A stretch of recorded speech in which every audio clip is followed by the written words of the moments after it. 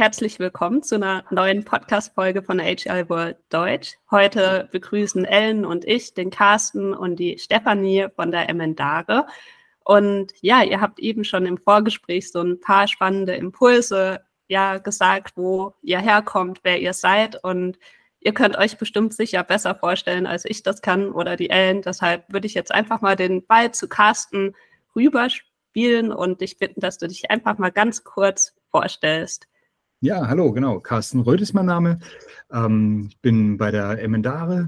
Das ist eine agile Unternehmensberatung in Karlsruhe und bin dort als agiler Coach unterwegs, als Trainer und habe ein Spezialthema, die dialogische Kultur, weshalb ich mich auch gerne als dialogischer Coach bezeichne und in der Rolle auch gerne unterwegs bin. Genau, soweit zu mir. Genau, hi, ich bin die Steffi. Ich bin seit circa 2 Jahren bei der Firma Emendare und bin auch als Agile Coach und Scrum Master in vielen Teams unterwegs und bin letztes Jahr mit dem Carsten eingestiegen in das Thema Dialogische Unternehmenskultur, was ich unheimlich spannend finde und freue mich, dass wir heute hier sein können. Cool. Herzlich willkommen auch von unserer Seite. Schön, dass ihr da seid. Der Begriff und auch das Thema unserer heutigen Folge ist ja jetzt schon ein paar Mal gefallen, dialogische Unternehmenskultur. Was ist das denn? Könnt ihr uns und unseren Hörerinnen und Hörern das in einem kurzen Pitch einmal zusammenfassen? Was versteht man darunter? Ja, dialogische Unternehmenskultur, das ist ein Kulturansatz, der entwickelt wurde. Der ist schon relativ alt, vor über 30 Jahren. Von einem Institut aus Heidelberg, das Hardenberg-Institut, und zwar für DM-Drogeriemarkt. Also das ist entstanden zu einer Zeit, wo sich DM-Drogeriemarkt stark verändert hat, wo eine neue Struktur geschaffen wurde, die darauf angelegt war, mehr Verantwortung in die Filialen zu geben. Also es war so eine Antwort auf die Frage, wie können wir reagieren auf ein immer langsamer werdendes Unternehmen. Also ein Unternehmen, das durch immer mehr Hierarchien und durch ein wahnsinniges Wachstum immer schwerfälliger wird. Also so ein dicker Kahn. Hat man gesagt, man baut Hierarchiestufen ab und gibt mehr Verantwortung in die Teams rein. Das ist was wir heute ja auch ganz viel erleben. Also wenn wir in der in agilen Transformationen reinschauen, ist das ja ganz oft, dass man sagt, man macht plötzlich mehr Verantwortung in die Teams, viel mehr Eigenständigkeit. Und genau das war damals auch schon das Thema, dass man mehr Verantwortung in die Filialteams gibt bei DM. Und daraus hat sich aber natürlich sehr, sehr viel Unsicherheit auch ergeben. Wie geht man damit um? Wie gehen Filialteams damit um, dass sie plötzlich eine sehr hohe Eigenverantwortung an den Tag legen müssen? Und gegen diese Verunsicherung ist man angegangen, indem man sich überlegt hat, was hilft denn den Leuten, sich besser zu organisieren, besser eigene Entscheidungen treffen zu können. Und in dem Zuge ist die dialogische Kultur entstanden. Also das war das Ergebnis von einer einjährigen Forschung zwischen dem Institut und dem Drogeriemarkt, um rauszukriegen, was hilft den Menschen in ihrer Eigenverantwortung. Und wie gesagt, ein altes Thema, das aber noch nie so aktuell war wie heute eigentlich. Ja, spannend. Das Gefühl habe ich generell oft bei so agilen Methoden auch und Vorgehensweisen, dass die ja immer noch, also auch wenn sie ein paar Jahre eigentlich schon existieren, dann auf einmal so einen Trend erleben. Ich habe mich gerade so ein bisschen gefragt, also wie kann ich mir so eine dialogische Haltung dann auch wirklich vorstellen von jemandem, der das verinnerlicht hat oder auch ein Team oder so? Ja, also dazu ist, glaube ich, wichtig nochmal zu klären, warum heißt das eigentlich dialogisch und was ist denn überhaupt das Dialogische daran? Und Dialog ist was, wo viele sehr schnell sagen, ja klar, das kenne ich, Dialog, weiß ich Bescheid, ja, wir quatschen halt miteinander, okay. Also ich habe auch schon Unternehmen gehört, die gleich gesagt haben, ja, wir sind bei uns auch sehr dialogisch, weil wir den ganzen Tag miteinander quasseln.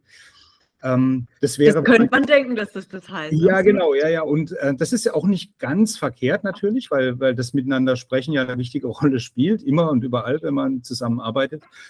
Aber Kommunikation gibt erstmal ja keine Aussage über die Qualität. Ja? Also wenn man jetzt sagen würde, Dialog und Kommunikation, das kann man so synonym verwenden, da steckt erstmal noch keine Aussage über die Qualität drin. Das heißt ja auch, man kann nicht kommunizieren. Daraus ergibt sich ja schon, ja, okay, alles, was ich jetzt tue, ja, also auch wenn ich jetzt schweigen würde, ist das ja auch eine Art von Kommunikation. Ob das qualitativ ist oder nicht, steckt da nicht drin. In dem dialogischen Ansatz ist sehr wohl auch eine gewisse Qualität gefordert, nämlich eine Ausrichtung auf Sinn, eine Sinnorientierung, sagt man auch. Und dieser Begriff Sinn, der steckt in Dialogischen auch drin. Der Begriff Dialog kommt aus dem Altgriechischen ursprünglich, wenn man den mal so auseinander nimmt, dann steckt da drin Dia, was so viel heißt wie durch, und Logos. Und Logos ist was, man kann es nicht 1:1 übersetzen, aber man kann mit Begriffen wie Sinn oder Vernunft, kann man das umschreiben. Und wenn man dann dialogisch ist, dann heißt es, dass die Begegnungen, der Austausch miteinander, die Zusammenarbeit immer sinndurchdrungen sein soll. Das ist der Anspruch. Also der Anspruch ist, wenn wir miteinander in ein Gespräch gehen, wenn wir ein Thema bearbeiten, dann werden wir uns sehr darum bemühen, dass das immer sinnorientiert ist. Genau, das ist mal die Kurzfassung davon, was da alles dazugehört. Das ist natürlich, genau, da gibt es verschiedene Prozesse, die das auch begünstigen oder unterstützen. Das ist ein schöner Hinweis, Carsten, die Prozesse, die das begünstigen und unterstützen. Ihr seid ja beide, also Steffi und Carsten, ihr seid ja beide als Berater, als Trainer auch tätig in dem Bereich. Und Steffi, mich würde mal interessieren, oder gerne von euch beiden natürlich, wie führt man denn so eine sinnorientierte oder an den Sinn und der Vernunft ausgerichtete Kommunikation, die dialogische Kultur, wie führt man die denn ein? Also der Unterschied ist ja erstmal, führe ich es ein oder nutze ich es in meinem täglichen Alltag? Also ich bin zum Beispiel als Agile Coach auch in Unternehmen unterwegs, wo ich jetzt nicht offiziell den Auftrag habe, dialogisch jetzt hier einzuführen oder das dialogisch zu führen. Und trotzdem erwische ich mich selber und bringe das dadurch selber so ein Stück weit in die Teams rein, dass ich eben diesen Sinn auch drin suche in den Themen oder diese Haltungen, von denen wir es gerade auch hatten, diese auch selber an den Tag lege, indem ich hinterfrage, was wollen wir gerade erreichen? Was ist der Sinn hinter dem, was wir gerade tun? Ist da was? Also auf was richten wir uns aus, auch in jedem kleinen Meeting? Also was ist der Sinn, weswegen wir uns heute treffen für das Meeting? Was wollen wir erreichen? Und dann will ich rausfinden, neugierig, wie sehen es die anderen? Was kann ich zu diesem Thema beitragen? Genau zu dem wir uns gerade treffen. Und was kann ich von den anderen lernen? Welche Aspekte haben sie noch drin, die ich noch nicht habe? Und das kann ich dann bewusst oder unbewusst eben automatisch in die Meetings mit reinbringen. Und da habe ich jetzt noch nicht gesagt, ich möchte jetzt auf dialogisch umstellen, sondern ich kann das einfach auch schon selber ein Stück weit mit dieser Haltung in die Teams mit reinbekommen. Und das finde ich bei mir gerade total spannend. Ja, ist auch ein cooler Ansatz. Also für mich ist auch immer das Warum und Wofür von einem Meeting halt extrem wichtig. Kann ich gut nachvollziehen. Ich hätte mal noch eine spannende Frage für euch. Und zwar, wenn ich dir jetzt gerade so zugehört habe, Steffi, oder ich hoffe, es passt, wenn ich Steffi sage. Ja, alles gut. Gut. Da kam mir so die Frage, hey, also wenn man so vorgeht und also wirklich auch Terminen oder auch halt in der Zusammenarbeit, das erfordert ja eine unheimlich hohe Reflexionsfähigkeit. Also wie siehst du das denn? Also ist das von allen erfordert oder reicht das, wenn das Einzelpersonen schon haben? Und auch hier muss ich, glaube ich, wieder den Unterschied machen zwischen dem, führe ich es gerade bewusst ein oder mache ich das gerade für mich. Also ich reflektiere mich schon auch selber viel und schaue auch, was war mein Beitrag für das Meeting, was ist wichtig für das Meeting, wo muss ich was da irgendwie tun. Und ja, da muss ich mich viel selbst reflektieren und auch selbst führen. Also die dialogische Unternehmenskultur ist ja auch ein Selbstführungsinstrument. Da können wir später wahrscheinlich auch nochmal tiefer reingehen. Wenn ich jetzt aber bewusst sage, dass ich die dialogische Unternehmenskultur irgendwo einführen möchte und wir möchten jetzt alle gemeinsam dialogisch miteinander arbeiten, zum Beispiel wir jetzt hier 4 in diesem Podcast, dann müssen wir uns erstmal zuallererst gemeinsam festlegen, was bedeutet das eigentlich für uns?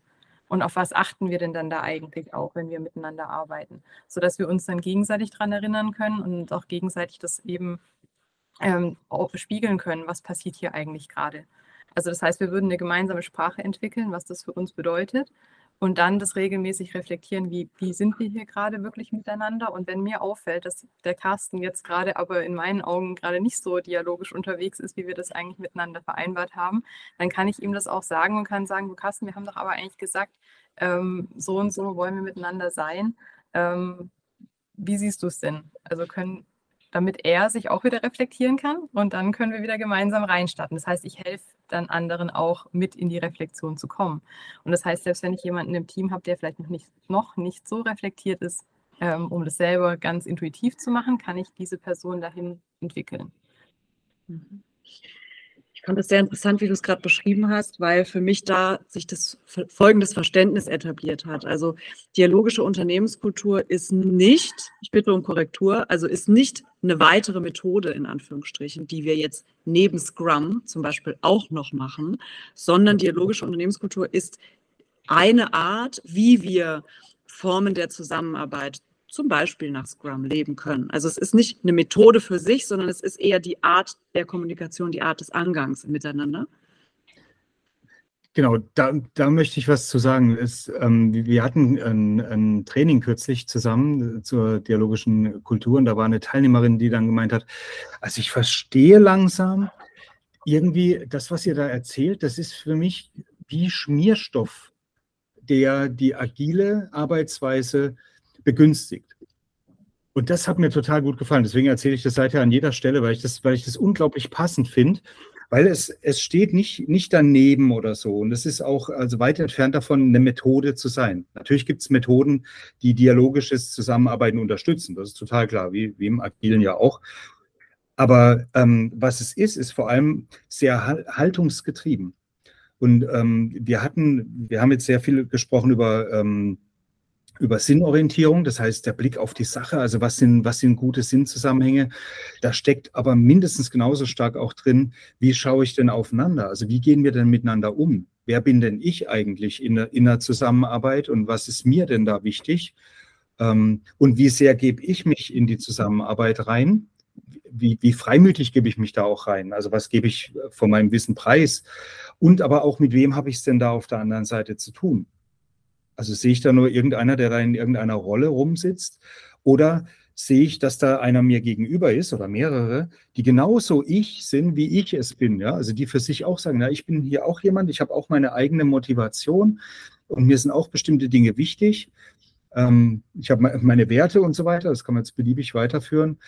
Und das auch im Blick zu haben, das gehört auch zum Dialogischen dazu. Also es ist ist mir ganz wichtig zu sagen, es geht nicht nur darum, irgendwelche sinnvollen Dinge zu tun, sondern um sinnvolle Dinge tun zu können, muss ich den anderen auch wahrnehmen als das, was er ist, als das Individuum, das er ist, als der Mensch, der er ist, mit dem, was er da auch einbringt und warum er das einbringt. Und, finde ich super. Ja. Ich finde das super spannend vom Ansatz. Hier mal so die Frage, das erfordert ja wahrscheinlich auch innerhalb von einer Gruppe oder auch einem Team halt ein unheimliches Vertrauen, dass man halt so offen auch dann sprechen kann. Also wie geht ihr da denn vor? Habt ihr da mal Beispiele? Weil, also wenn ich jetzt gerade mal überlege, oft kommt man ja gerade als Agile-Coach oder Scrum Master in Teams halt auch rein, die völlig zerstritten sind oder so. Wie schafft man denn diesen sicheren Raum, dass dann auch alle da mitgehen können? Also auf jeden Fall Schritt für Schritt, weil du kannst keine dialogische Kultur verordnen oder so, ne? Und es ist eben, wie gesagt, auch nicht jetzt eine Methode, die ich anwende und dann ist alles gut, sondern wenn du ein zerstrittenes Umfeld hast, dann musst du da sowieso erstmal rangehen, ja, nach allen Regeln der Kunst. Aber das Erste kann da schon mal sein, sich tatsächlich zuzuhören und zu hören, was bewegt denn die Einzelnen? Warum haben die denn eigentlich diesen Konflikt miteinander? Wer fühlt sich denn da nicht gehört oder übergangen oder falsch eingeschätzt oder was auch immer dann die Hintergründe sind? Die können ja sehr vielseitig sein. Aber das ergründen zu wollen und das sichtbar zu machen, das ist was, wo ich sagen würde, da sind wir schon mitten im Dialogischen drin. Und das ist Schritt für Schritt. Ja, das ist ein Prozess. Also wir sprechen ja von nicht weniger als Kulturentwicklung. Und das ist ein Prozess, der auch nie aufhört. Also auch wenn ich an DM Drogeriemarkt denke, die können, also müssen sie selber für sich sagen, aber ich würde sagen, die können niemals sagen, ja, wir sind jetzt dialogisch und alles ist gut. sondern die sind permanent in der Entwicklung des Dialogischen, weil auch permanent neue Menschen dazukommen, die auch aus anderen Unternehmen kommen, die auch da erstmal rangeführt werden müssen. Das ist ein permanenter Prozess, der darauf ausgelegt ist, das Ganze als Kultur auch anzulegen. Genau. Die Prämisse oder Prämisse und Ergebnis, habe ich so verstanden, der dialogischen Kultur ist es ja, dass man als ganzer Mensch auftritt im Team und als solcher bestenfalls auch wahrgenommen wird von den Kolleginnen und Kollegen. Das bringt mich zu einer Frage, die vielleicht jetzt ein bisschen abgeht, aber vielleicht habtet ihr mit dieser ja schon mal Kontakt, und zwar, wie wichtig ist es denn für das Funktionieren der dialogischen Unternehmenskultur, dass ich als private Ellen jetzt in dem Fall, oder dass meine private Ellen deckungsgleich ist mit meiner professionellen Ellen. Also man hat ja dann manchmal doch irgendwie ein bisschen eine andere Rolle oder eine andere Maske auf. Das kann schädlich sein, das kann manchmal aber auch hilfreich sein im Beruflichen. Und wie geht ihr damit um? Oder wie wichtig ist es, so gefragt, wie wichtig ist es für die Teammitglieder, da irgendwie eine Gleichheit zwischen den Rollen zu haben, um dialogisch arbeiten zu können? Mit dem Privaten verbunden. Also was ich dazu sagen kann, das ist jetzt nicht direkt eine Antwort drauf, aber was ich sagen kann, ist, dass ich ja sehr lange in der dialogischen Kultur gearbeitet habe und dass das unheimlich abgefärbt hat auf mein Privatleben. Das kann ich auf jeden Fall sagen, dass diese Art von Sinnorientierung oder der Umgang miteinander oder die Art, wie man anfängt, Fragen zu stellen oder auch wie man Dinge wahrnimmt beispielsweise, das hat sich bei mir total verändert und das ist was, das greift in die Persönlichkeit ein und das nimmt man auch mit ins Private. Teilweise auch sehr zum Leidwesen meiner Familienangehörigen, weil man plötzlich wirklich andere Fragen stellt oder andere Dinge sieht und andere Zusammenhänge sieht, Sinnzusammenhänge sieht, wo man vorher sich gar keinen Kopf drum gemacht hat. Also deswegen würde ich sagen, es wirkt ins Private rein. Das ist aber keine direkte Antwort auf deine Frage. Du hast von Masken, glaube ich, gesprochen eben, ne? Masken oder Rollen, die man sich so annimmt. Ich weiß es nicht. Vielleicht funktioniert es auch, wenn ich mir die dialogische Maske aufziehe, wenn ich das gut mache oder so. Ne? Und wenn ich sage, sobald ich hier im Unternehmen zur Tür reinkomme, ziehe ich meine dialogische Maske auf und verhalte mich dann so und so, werde also einer bestimmten Kultur gerecht. Ich glaube aber, dass das nicht gut funktioniert und auch nicht authentisch ist. Und ich glaube, dass Authentizität an der Stelle ganz wichtig ist, weil man ja auch da immer als Vorbild fungiert. Und wenn ich eine Maskenkultur habe, dann habe ich halt auch eine Maskenkultur. Ne? Dann begegnen sich plötzlich alle nur noch mit irgendwelchen Masken. Und da sehe ich auch fast die größere Gefahr drin, als diese Veränderung zwischen privat und beruflich. Das ist ich habe die dialogische Kultur theoretisch verstanden und ich bin auch wirklich dialogisch. Das ist kann man auch ziemlich analog sehen zum Agilen. Ja. Ich kann ganz toll hoch agil daherreden und was es alles braucht und was wichtig ist. Das andere ist halt das Being Agile, ja, und tatsächlich agil zu denken. Das finde ich ist bei dem Dialogischen ganz genauso. Ich muss das durchdrungen haben, sonst wird es keine Kraft entwickeln. Wobei ich es auch, also vielleicht noch ergänzend, ich würde aber nicht sagen, dass man jetzt übertrieben das Private ins Geschäftliche reinmischen muss. Also das bedeutet es nicht, sondern es ist nur wie in jedem anderen auch. Du hast selber die Wahl, wie viel bringst du ein. Es ist halt jedes Mal, wenn wir aber über irgendwelche Themen reden und du dir halt überlegen musst, okay, was muss ich denn davon jetzt einbringen, damit es hier ein gutes Setting ist. Also wie viel muss ich jetzt gerade preisgeben, damit es hier eine gute Grundlage hat. Also zum Beispiel auch über diesen geschützten Raum, wenn ich merke, der Carsten hat heute total schlechte Laune und ich mir dann aber vielleicht überlege, ist es wegen mir, ist es nicht wegen mir, dann kann sich vielleicht der Carsten überlegen, vielleicht ist es clever, der Steffi zu sagen, dass heute nicht so mein Tag ist und das hat nichts mit ihr zu tun. Haben wir schon eine ganz andere Basis. Da muss er mir aber jetzt nicht jedes Detail von sich erzählen, sondern einfach nur diese Grundlage schaffen. Und wenn wir dann über ein Thema reden, geht es dann eben genauso, dass er überlegt, okay, welche Teile oder auch ich mir überlege, welche Teile bringe ich ein, welche sind sinnvoll in dem Rahmen, in dem wir uns gerade bewegen und in welchem eben nicht. Bedeutet aber nicht, dass ich jetzt hier irgendwie komplett privat blank ziehen muss, im Sinne von, ja, jetzt muss ich aber hier meine komplette private Steffi reinbringen, weil nur sonst funktioniert es. Also. Ich finde den Ansatz super spannend. Also ich könnte mir auch echt vorstellen, dass das so eine Erleichterung bringt im Alltag. Also gerade diese Thematik, da ist jetzt jemand, der hat schlechte Laune und man weiß jetzt nicht, kann er mich einfach gerade nicht riechen, findet er mich blöd oder hat er vielleicht privat halt Probleme, ne?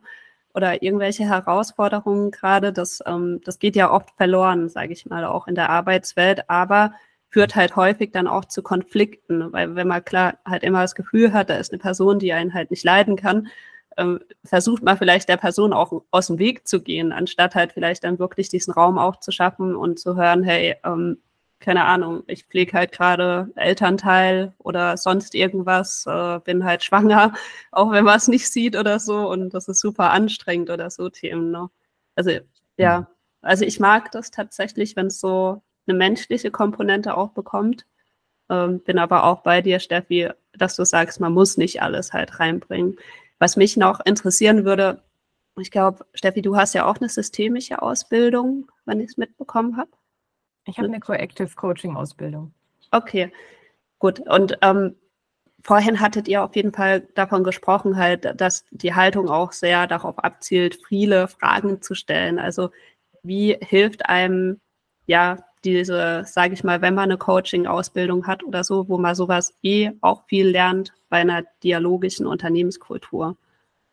Also für mich passt es super zusammen, weil in dem Coactive Coaching Ansatz und auch bei vielen anderen geht es ja auch darum, dass man den Menschen, den man gegenüber hat, als ganzes Wesen sieht. Also dass da nichts kaputt ist, dass die alle so richtig sind, wie sie sind. Und diese Haltung hat man ja auch aus dem Coaching heraus. Und das Menschenbild, das bei der dialogischen Kultur dahinter ist auch, dass man davon ausgeht, dass ein Mensch immer erkennens-, willens- und handlungsfähig ist. Also auch da sehr viele Ressourcen hat, aus denen er schöpfen kann. Und das ergänzt sich wunderbar, weil ich davon ausgehe, dass wenn ich diese Haltung mitbringe, dass die Person schon super ist, so wie sie ist, und das Beste bringt, was sie bringen kann, und ich dann einfach auf Augenhöhe mit denen Fragen stellen kann, arbeiten kann. Ich finde, dass das unheimlich wertschätzend und auch total zusammenpasst einfach von der Haltung, die man in beiden mitbringt. Hättet ihr ein, zwei Beispiele für uns, wie ihr in der Arbeit mit einem Team, die jetzt noch nicht dialogisch kommunizieren, wie ihr vielleicht durch Fragetechniken das so ein bisschen rauskitzelt, also die Sinnorientierung rauskitzelt? Welche Fragen kann man stellen, wenn man hands-on jetzt gleich zurück an die Arbeit geht und sagt, das Dialogische, das will ich mal ausprobieren? Was kann man da fragen? Wie kann man angehen? Also vielleicht ein kleines Beispiel mal an der Stelle, das man sofort machen kann. Das ist, wenn ich eine Entscheidung treffen muss oder wenn ich mir ein Bild erstmal verschaffen will von einer Sache. Man erlebt es doch relativ häufig, dass man in seinen eigenen Wahrnehmungen gefangen bleibt, ne? Also das, was ich sehe, das ist, wie es ist. Das ist ganz oft und manchmal ist es auch wirklich nur der Zeit geschuldet, dass man sagt, ja, jetzt, ich habe es doch hier gesehen oder ich habe irgendwas gelesen oder gehört und deswegen weiß ich, das ist so. Und man kann ja ziemlich sicher sagen, das ist wahrscheinlich nicht so, weil die Welt und die Wirklichkeit ist immer viel größer als das, was ich selbst erkennen kann. Und allein schon mal die Frage, wie sehen es denn eigentlich andere? Jemand, der woanders herkommt, ne? Also wieder analog zum agilen Umfeld, wenn wir von cross-funktionalen Teams sprechen, dann schaffen wir ja ein Umfeld, in dem viele Aspekte aufeinander kommen. Das macht man ja genau deswegen. Aber im Kleinen kann man auch schon sagen, wie sieht denn das jemand anders, der jetzt was völlig anderes macht, der woanders ist? Und wenn man das kultiviert, dass man das immer häufiger auch mit einbezieht, da, wo es sinnvoll ist, nicht grundsätzlich. Also niemals ich muss jetzt immer 3 Leute fragen, wie sie das sehen oder so. Ich habe so verrücktes Zeug schon gehört in der Umsetzung, deswegen sage ich es ganz bewusst. Dann muss man sich auch wieder fragen, ist das sinnvoll? Ja? Aber in der Regel ist es so, dass wenn 3 Leute zusammenkommen und über irgendeinen Aspekt sprechen, die von unterschiedlichen Richtungen drauf schauen, dann habe ich immer ein größeres Bild. Und dieses größere Bild wird mir immer helfen, eine bessere Entscheidung zu treffen, zu einem besseren Urteil zu kommen. Das wäre so ein Ding, dass jeder von uns weiß, das klingt einerseits trivial, aber es geht ja immer auch um die Umsetzung. Und in der dialogischen Kultur wäre uns wichtig, dass wir nicht nur darüber sprechen, dass das halt so ist, sondern dass wir es tun. Und dazu gehört beispielsweise, jetzt auch ein Beispiel von der M-Drogeriemarkt aus der Vergangenheit. Ich bin da ja nicht mehr, ich kann über das Jetzt und Hier nicht sprechen, aber im Umfeld von Projekten beispielsweise gab es schon sehr lang, schon damals, als ich 2005 zu der M kam, Projektveranstaltungen, wo alle Projekte vorgestellt wurden, also wo eine Öffentlichkeit hergestellt wurde dazu, was gerade läuft, und zwar im ganzen Unternehmen. Und jeder konnte dahin, ganz offen. Und das heißt, auch an der Stelle wurde was vorgestellt und es wurde auch immer die Möglichkeit gegeben, dass sich jeder da einbringen kann, mit Fragen, mit Hinweisen. Manchmal haben wir auch gemerkt, okay, wir sind an 2 Stellen im selben Projekt und mit 2 Projekten am selben Thema so rum unterwegs, wie kriegen wir das zusammen und so. Und was ich damit sagen will, ist, dass das sogar dazu führt, dass sich Prozesse verändern, dass Strukturen sich verändern, dass das Besprechungswesen sich plötzlich anders ausrichtet. Also es sind alles Ergebnisse aus einer dialogischen Kultur, die es wirklich ernst meint. Also wenn wir sagen, Transparenz, das ist ein dialogischer Prozess, Transparenz ist uns wichtig, dann ist nicht nur wichtig, dass wir uns das immer wieder sagen, sondern dass wir uns überlegen, wie kriegen wir diese Transparenz denn hergestellt? Und welche Formate helfen uns denn dabei? Welche Informationen muss ich in ein Intranet reinstellen und so weiter, ne? Da ist das, was ich bei DM damals erlebt habe, ist wirklich sehr bemerkenswert. Ich kam vorher von der Bahn und das war wie ein Kulturschock, zu sehen, wie jetzt, ich mache jetzt eben nur dieses Beispiel Transparenz, wie damit umgegangen wurde, mit Zahlen und mit dem Einblick in verschiedene Projekte, in Dokumente und so weiter. Das war echt irre und das war die Folge letztendlich von einer dialogischen Kultur, wo man auch den Wert darin erkannt hat, dass es wichtig ist, dass wir offen kommunizieren und auch uns mit diesen ganzen Sachen zum Austausch anbieten. Das ist ja das, ja. Also in dem Moment, wo ich mich so offenlege, muss ich immer damit rechnen, dass jemand kommt und mir halt auch sagt, ja du, ich sehe das aber anders oder du, was du dir da gedacht hast, da habe ich eine bessere Idee oder so. Aber das Coole, was passiert ist, ich kriege vielleicht wirklich eine bessere Idee. Und dann entsteht auch was Besseres, ne? Auch wenn das vielleicht erstmal blöd ist, aber fürs Unternehmen als Ganzes ist das total wertvoll. Super spannend. Ich muss gerade dran denken, im Moment sind ja auch die Q&A-Sessions, sage ich mal, recht modern, also dass das C-Level einfach halt das auch anbietet für die Mitarbeiter und Mitarbeiterinnen. Und oft hört man dann so, ja, ich traue mich jetzt gerade gar nicht, irgendwie eine Frage zu stellen in dieser großen Runde oder so. Und merke halt auch, dass manche Mitarbeiterinnen oder Mitarbeiter da halt irgendwie Herausforderungen auch haben und halt das Top-Level oder das Management dann einfach sagt, ja, wir bieten halt auch noch andere Formate an, was ich auch gut finde, aber ich merke halt immer so, in mir ist dann so mein agiles Herz und denkt, hey, das ist so cool, weil das sind so tolle Formate, wo halt auch wirklich die ganzen agilen Werte irgendwie mal stattfinden, gelebt werden und wo man halt auch super halt aufbauen kann, aber man merkt halt, man muss halt dieses Vertrauen auch erst herstellen, dass es okay ist, meine Frage so zu stellen, wie sie halt gestellt wird dann auch mit allen, ja, egal was es für halt eine Frage auch ist. Also, dass ich halt keine Angst haben muss, irgendwie, dass das dann irgendwelche Konsequenzen auch mit sich zieht. Ne? So, Vertrauen und Mut, ja, sind ja beides agile Werte. Also da treffen sie sich beide. Ne? Ich darf, den Mut muss ich haben, aber ich muss auch das Vertrauen haben, wie du sagst, dass mir nichts passiert, wenn ich den Mut aufbringe. Ja, und auch die Offenheit, also das wirklich auch mal auszuprobieren. Ja. Und eine spannende Haltung, die jetzt aus dem Dialogischen auch rauskommt, das ist Wohlwollen, also ein wohlwollendes Miteinander umgehen. Und Wohlwollen definiert so, dass man sagt, das, was der andere mir sagt, könnte denkenswert sein.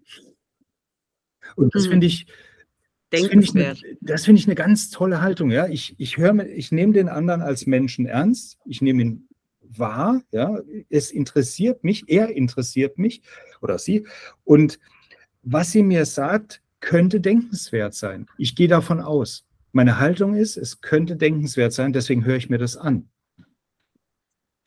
Was ja nicht heißt, dass ich plötzlich der Meinung der anderen sein muss, aber ich höre es mir an. Und was ist das für eine Kraft? Was ist das für eine Stärke? Und vor allem, was ist das Gegenteil? Ne? Das Gegenteil wäre ja zu sagen, da begegnet mir jetzt zwar gerade jemand, aber ganz ehrlich, die ist doch irgendwie, alles, was sie sagt, ist doch eh doof, da höre ich gar nicht mehr hin. Das wäre das andere. Und das ist eine Haltung, die gar nicht so selten ist. Ja. Aber damit viele gute Aspekte verloren. Ja? Ich musste gerade dran denken, tatsächlich auch an ein Team, da gab es halt eine Person, die halt schon auch, war auch meine Wahrnehmung, halt sehr viel geredet hat immer. Ihr kennt sie sicher auch. Und ja, wie geht man da denn mit um? Also wo halt wirklich auch so aus einem Team schon einfach die Leute gar keinen Nerv mehr haben, der Person halt zuzuhören, weil die halt echt nonstop einfach redet und das vielleicht auch gar nicht merkt oder so.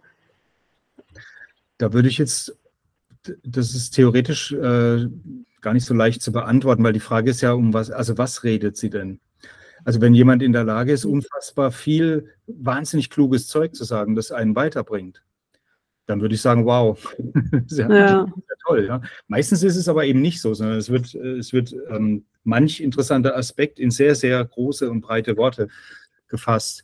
Und da kann man tatsächlich schon auch drüber sprechen, aus dem Dialogischen heraus, wenn man beispielsweise sagt, inwiefern bringen wir denn gerade die gemeinsame Sache vorwärts, wenn du hier einen Monolog hältst? Also inwiefern hilft uns das denn, wenn du hier so episch breit sprichst? Ja?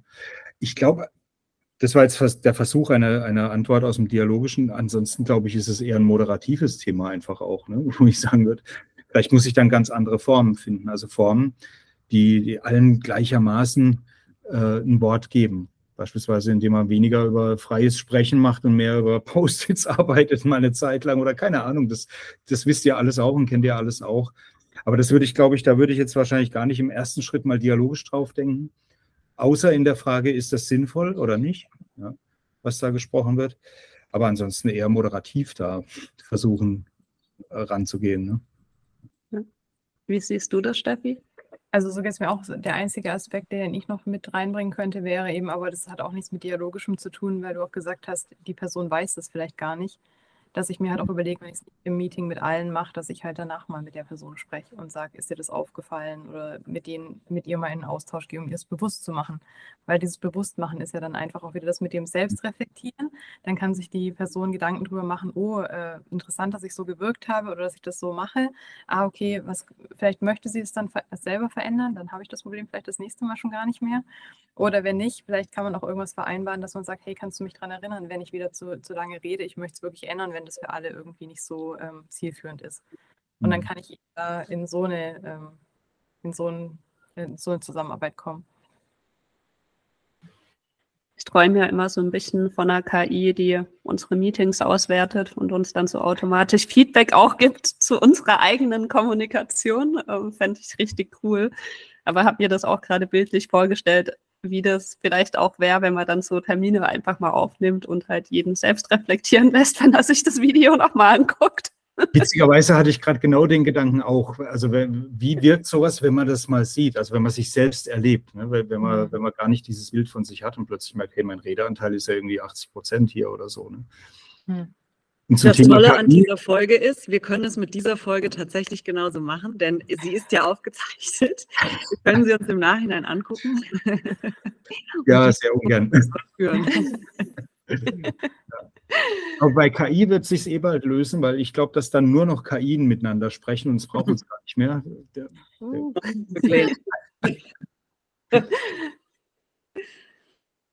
Ja. Cool. Ich hätte noch eine spannende Frage. Ich muss auch zugeben, ich habe wieder Start gedrückt, ohne zu gucken, wie viel Uhr wir hatten. Aber ich glaube, wir nähern uns auch schon dem Ende. Aber eine Frage, die bewegt mich tatsächlich noch, und zwar was glaubt ihr, wie eine dialogische Unternehmenskultur beziehungsweise auch Haltung Führungskräften weiterhilft? Also wenn die das wirklich auch verinnerlichen, genau, in der Führung oder auch in der Selbstführung, genau. Also ich glaube, dass es Führungskräften super hilft, wenn sie sich damit auseinandersetzen und es auch aktiv anwenden. Und vor allem auch, wenn Sie es vielleicht sogar mit Agil sogar koppeln, weil es gibt ja auch diesen Leitspruch, ich glaube, den haben wir heute noch gar nicht gesagt, mit diesem eigenständig im Sinne des Ganzen, der so hinter dieser dialogischen Unternehmenskultur steckt. Und es würde Führungskräfte, glaube ich, auch deutlich entlasten. Es gibt ja Führungskräfte, die durch die Gegend rennen, vollen Terminkalender haben, vielleicht auch nicht so als Vorbild agieren, wie sie es gerne würden. Wenn ich aber meine Mitarbeiter dazu befähige, dass sie selber gute Entscheidungen treffen können, weil sie selber den Sinn verstehen, weil sie das große Ganze verstehen, dann wird mir auch als Führungskraft ganz viel abgenommen in den Entscheidungen, die ich vielleicht jetzt noch treffe, die ich vielleicht gar nicht selber treffen müsste. Und den Mitarbeitern ermöglicht das ja auch viel mehr Selbstwirksamkeit. Das heißt, auch da habe ich dann am Ende, also wenn das ein Mitarbeiter mag, viel mehr Selbstwirksamkeit und eben nicht so diese Handlungsunfähigkeit, die man eben auch kennt, wo man sagt, ich darf doch hier eh nichts entscheiden oder ich darf doch hier eh nichts machen. Also von dem her ist es so eine Win-Win-Situation, finde ich, wenn ich das nachher umsetzen und leben kann. Ja, unternehmerisch gedacht hört sich jetzt auch so an. Also wenn die natürlich halt, sage ich mal, ihr eigenes Potenzial auch wirklich halt einbringen können und dürfen. Ja. Ich habe ja vorhin so ganz kurz über das Historische von DM da auch gesprochen, wie das dort eigentlich zustande kam. Und eins der Probleme war ja damals, dass die Führungskräfte, die alles entscheiden mussten, also die gar nicht in der Filiale waren, sondern die Bezirksleiter waren, die für mehrere Filialen verantwortlich waren, das waren die Flaschenhälse an jeder Stelle. Weil die mussten alles entscheiden, haben das kaum hingekriegt und im Prinzip waren alle unzufrieden. Und die Idee war ja dann zu sagen, nein, wir geben die Verantwortung ab in die Filialen, die können selbst entscheiden, die dürfen selbst entscheiden. Und das hat natürlich zu einer totalen Entlastung geführt. Also sogar in der Form, dass man eine Hierarchieebene abgeschafft hat an der Stelle, weil man gesagt hat, wenn die Verantwortung so verteilt ist, dann brauchen wir weniger Führungskräfte. Das ist für eine Führungskraft vielleicht keine gute Nachricht in dem Moment, aber von der Sache her ist es halt so, ne? Dass je mehr Menschen da mitdenken und je mehr Menschen befähigt sind, so wie Steffi gerade gesagt hat, eigenständig im Sinne des Ganzen, also mit allen Informationen, die ich auch brauche, um im Sinne des Ganzen entscheiden zu können, je mehr ich habe, die das können, desto besser ist es doch, ne? Ja, und vielleicht, also muss man ja Führungskräfte auch nicht gleich abschaffen, also um da wieder Ruhe reinzubringen, sondern vielleicht können die sich dann wirklich auch wieder auf Führung konzentrieren. Ne? So, genau, weil das wäre auch, das war jetzt ja auch nur das Beispiel DM an der Stelle. Ja. Ich rate dringend ab sogar, weil ich erlebe das immer mal wieder, wenn ich in Unternehmen komme, die sagen, wir gehen jetzt auf den agilen Weg und jetzt hier, ne, alles wird neu. Und weil wir wissen, die Teams sind ja eigenverantwortlich, haben wir die Führungskräfte abgeschafft. Das ist mir jetzt schon ein paar Mal passiert, dass ich wohin kam und die Führungskräfte, die standen zwar noch irgendwo im Eck, aber sie durften nichts mehr sagen. Ja, total verrückt, weil ich finde, auf dem Weg zur Selbstführung, zur Eigenverantwortung werden die Führungskräfte mehr denn je gebraucht. Dringend. Aber sie werden nicht mehr gebraucht als die Antwort geben. Ja. Sie werden als die gebraucht, die den Rahmen geben, die Informationen geben, die dafür sorgen, dass die Menschen den Mut auch kriegen können, selbst zu entscheiden. Das ist ja kein Selbstläufer, das muss man entwickeln. Das ist nichts, was morgen klappt. Und da sind die Führungskräfte immens wichtig. Und im Dialogischen ganz genauso. Ich brauche die Führungskräfte, nur in einer anderen Rolle. Also nicht mehr als die Antworten geben. Und also der Götz Werner, der Gründer von DM Drogeriemarkt, der inzwischen leider auch verstorben ist, aber der war dafür bekannt, dass wenn man zu dem reingekommen ist mit einer Frage, dass man mit 3 Fragen wieder rauskam. Ja, und das ist total cool. Also das ist extrem anstrengend und ärgerlich, aber es ist total cool, weil das nächste Mal weiß ich schon, mit so einer Frage brauche ich gar nicht mehr reingehen. Ja, ich habe mal eine Führung. Ja, ich weiß schon, was der mir gleich für 3 Fragen stellt. Genau, das hatte ich mal. Ja, dann kann ich meine Zeit damit verwenden, diese Fragen schon mal zu beantworten. Und dann bin ich auf dem Weg in die Selbstführung. Ja, das war immer spannend. Ich habe immer schon zu der Führungskraft gesagt, ja, ich muss dir jetzt gar nicht die Frage stellen, weil ich weiß eh, welche Frage zurückkommt. Die kann ich mir dann auch selbst beantworten. So, genau. Und das ist Entwicklung, ja? Das ist cool. Ja. Also dialogische Unternehmenskultur. Carsten, du hattest anfangs unter anderem gesagt, dass Kommunikation an sich noch nicht qualitativ hochwertig ist, sondern es kommt ja darauf an, wie man und über was man kommuniziert. Ich habe verstanden, die dialogische Unternehmenskultur ist ein Weg, wie man die Qualität in die Kommunikation reinbringen kann, über den Sinn. ne? Und darüber, wie man seine Mitarbeitenden, seine Kolleginnen wahrnimmt. Das heißt, es ist ein Weg, ein Schmiermittel, das agile Arbeitsweisen begünstigt und ein Ansatz, der eine sinnvolle, qualitativ hochwertige Kommunikation begünstigt. Genau, ein sinnvolles, sinnorientierte, genau. Ja, genial, ja. Absolut. Ich bin ein großer Fan. Ja, cool. Das waren doch jetzt tolle Abschlussworte und eine super Zusammenfassung noch von Ellen. Dann bedanke ich mich auf jeden Fall bei dir, Carsten, und bei dir, Stefanie. Ein super spannendes Thema. Ich hoffe, das erreicht ganz viele Leute und dass die Zuhörer und Zuhörerinnen das Thema genauso spannend finden wie wir. Und ja, wir wünschen euch ganz viel Spaß mit der nächsten Folge und danke, dass ihr heute da wart. Vielen Dank auch von mir. Hat Spaß gemacht. Danke für die Einladung.